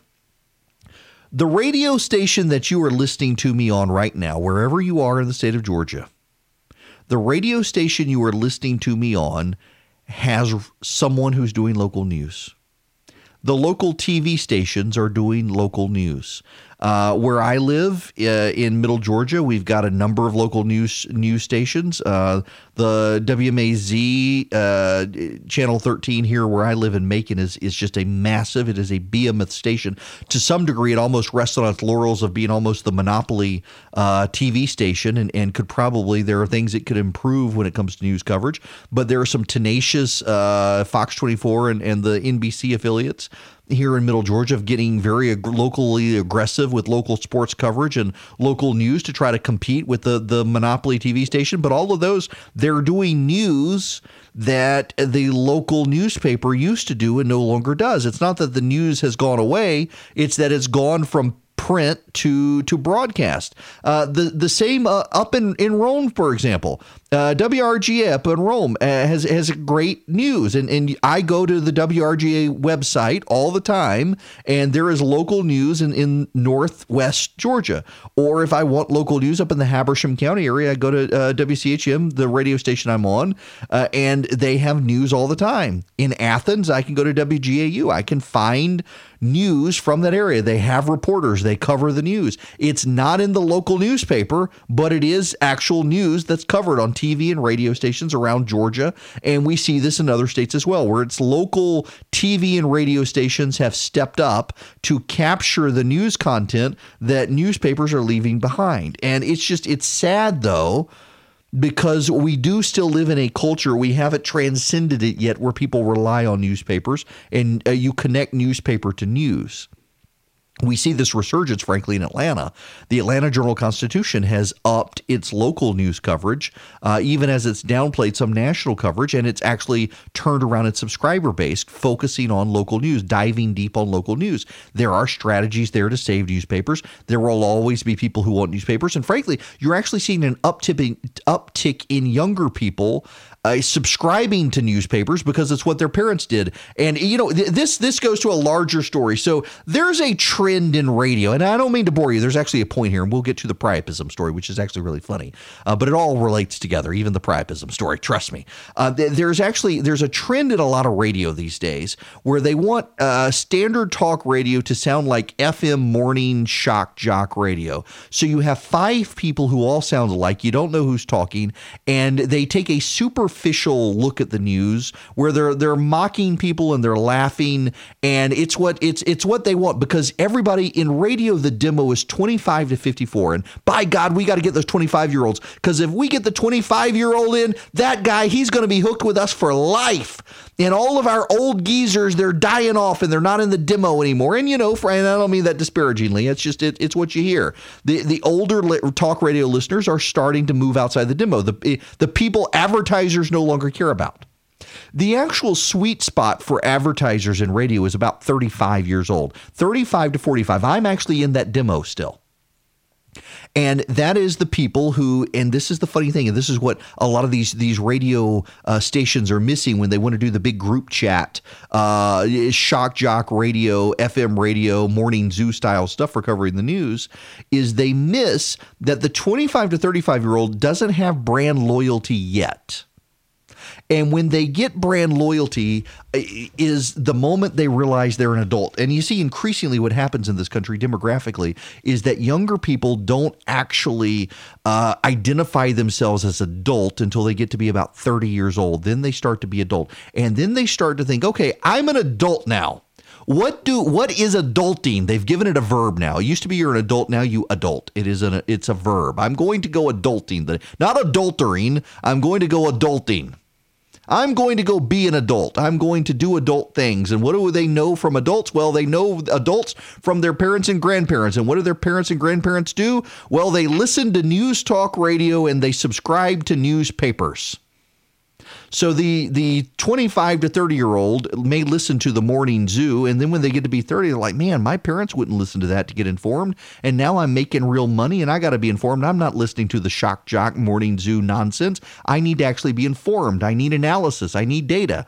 And so they go subscribe to their local newspaper, and they turn on their local news talk station where they hear a guy like me who's telling you what's actually important and weeding through the BS nonsense and the partisan spin from some of the red meat hacks out there who just want to give you the RNC talking points and actually instead of making you smart. I'm at least trying to make you more educated than your circle of friends. But along the way has come the collapse of local newspapers, and I think they're going to rebound to some degree because you've got young people who are now so attached to nostalgia and what their parents and grandparents did. They're going in search of newspapers, and they're not finding the local newspaper, so they're subscribing to the AJC or the Wall Street Journal or the New York Times or the like. All of that is to get me full circle to priapism. I'm sorry. Yes. After me saying I'm going to make y'all, we're going to the 12-hour. Well, I don't even want to say the word on the radio, folks. But so the local newspaper, all of this is to lament the decline of newspapers and the local newspaper where I live. There is no story today in the Middle Georgia or the Columbus, Georgia newspaper about an outbreak of coronavirus in the state of Georgia. If you go to the newspaper in Athens or Augusta or Savannah or Rome or Atlanta, you will find stories. But nope, not these McClatchy papers. But they do have this story in both the Columbus Ledger-Inquirer and the Macon Telegraph. And I'm just going to read it, and I'm sorry if it offends you. It is in the newspaper. And if it's in the newspaper, I'm allowed to read it, and I can't get in trouble, so I'm going to read it. A team of Georgia doctors claim marijuana use is likely to blame for a man's persistent and painful erection. According to a case report published in the Journal of Cannabis Research in February 2020, a 32-year-old man made 2 trips to Coliseum Medical Centers in Macon, Georgia, with complaints of a longer than normal one. One of them lasted 12 hours, and the episodes were so severe, the doctors had to give the man injections there. They had to inject him there. The authors, who worked for Coliseum Medical Centers, Mercer University in Macon, Georgia, and Southeast Urology Associates in Macon, and Envision Physician Services of Nashville, say in the report that it is the first known case of cannabis-associated priapism in a patient where all other known causes of priapism have been excluded. Priapism is a medical term used to describe, long-lasting ones not related to sexual stimulation. If untreated, the condition can cause permanent loss of function. Ouch. The man was otherwise healthy. He reports that as a teenager, evaluations for sickle cell and anemia came back negative. These conditions can cause priapism. He took no psychiatric or blood pressure medications. A drug screen found no drug use besides marijuana. Drug-induced priapism is common among adults, with injected erectile dysfunction drugs being a leading cause. The patient, however, was able to link his marijuana use with the problem. He told doctors he had them and they lasted less than 4 hours and never required medical treatment when he was a teenager. He quit using marijuana in his 20s and had no episodes at all. But in the emergency room, he admitted to smoking marijuana several nights a week for the past 6 months, including within a 2-hour period prior to this happening. He was referred to a urologist, and my goodness, he had to have a needle placed there to stop that. Y'all, this is the big local story in Georgia today. It's in 2 different newspapers in 2 parts of the state and not the coronavirus. Wow. Yes, we've hit a new low here. We've hit it. We hadn't even been on the, we hadn't been in, we're going to lose affiliates, aren't we, for this? Wow. I got to tell you, local news matters, and here's local news that you need. Now, in other newspaper news, the New York Times has a piece out. No politics till the 7th date. How journalists try to stay impartial. Times reporters and editors take careful measures in their personal lives to remain objective in their work. And this is the New York Times actually doing an entire deep dive interview with various reporters and editors at the New York Times on how they manage to stay impartial. And most of it is they don't vote. Here's the thing, though. I follow some of these reporters on social media, and they are some of the most reliably progressive people I've ever encountered. They are reliably progressive on tax increases, reliably progressive on the use and size and scope of the federal government, reliably progressive on abortion, reliably progressive on their hostility to faith, and oh my goodness, they just don't vote, so they must be impartial. Praise Jesus. Here's the reality, people. The idea that these reporters are impartial because they don't vote shows you everything that's wrong with the New York Times and how it approaches impartiality. The New York Times reporters and editors tend to live in a progressive bubble in Manhattan where they rarely encounter a middle-class soul. Many of them have drivers. Many of them are paid well over $100,000 a year. They are out of touch with your average person. They are surrounded in a progressive bubble with a bunch of progressives who believe progressive things, and none of them go to church. And so it forms their worldview. It is not impartial to not vote for a candidate. What is impartial is to realize you have biases and you want to proceed accordingly to understand your biases and dive deep to try to get some fairness and balance in what you cover. And that's not actually happening at the New York Times. And increasingly, there's a story in the New York Times about how the New York Times now has more subscribers than all other major news outlets combined, including USA Today, the Wall Street Journal, the Washington Post, Politico, and Axios. The New York Times has more subscribers than all of them. Well, the New York Times being subscriber base is being led by their subscribers. Because they're no longer advertiser based, they are instead based on what their subscribers want to hear. They've got to be more reliably progressive because the average person who subscribes to the New York Times actually is a progressive. And so if they publish news that progressives don't like, they're hit with unsubscribe, so they can't do that. And that shapes their biases. It's just a bunch of nonsense to say, oh, my reporter never votes, therefore you can trust him. No, your reporter lives in a left-wing bubble surrounded by progressives who never go to church, has never encountered anyone in the middle class, and rarely leaves Manhattan to see the rest of the country, and has no relationship to what they derisively refer to as flyover country. Don't tell me they're not partisan. And these are the people helping shape the news. You know, Fox News would not be successful. The media makes some sort of sinister conspiracy theory out of Fox News. Fox News would not be a successful company if the news media were not biased. Fox News can only exist in a world where the majority of the mainstream media believes that it is not biased and actually is, and shapes its news accordingly. And they look at Fox News and they say, well, there's the bias. Fox is the biased one. And Fox does look decisively biased in not just its opinion stuff at night, but in what it covers during the day, because all of the rest of the media is so in a progressive bubble, anyone not in the progressive bubble looks biased to them. And yet Fox News is crushing them in the TV ratings. And in the newspaper ratings, the Wall Street Journal actually does a fairly good job with a conservative editorial board. It holds its own. It may not be as big as the New York Times, but it certainly has strength out there, even if I frankly think that the Wall Street Journal editorial board has gotten too squishy over the years. Man, so I just saw this story. It is on it's on Twitter. A buddy of mine, Michael Deppish, put this up. I know him.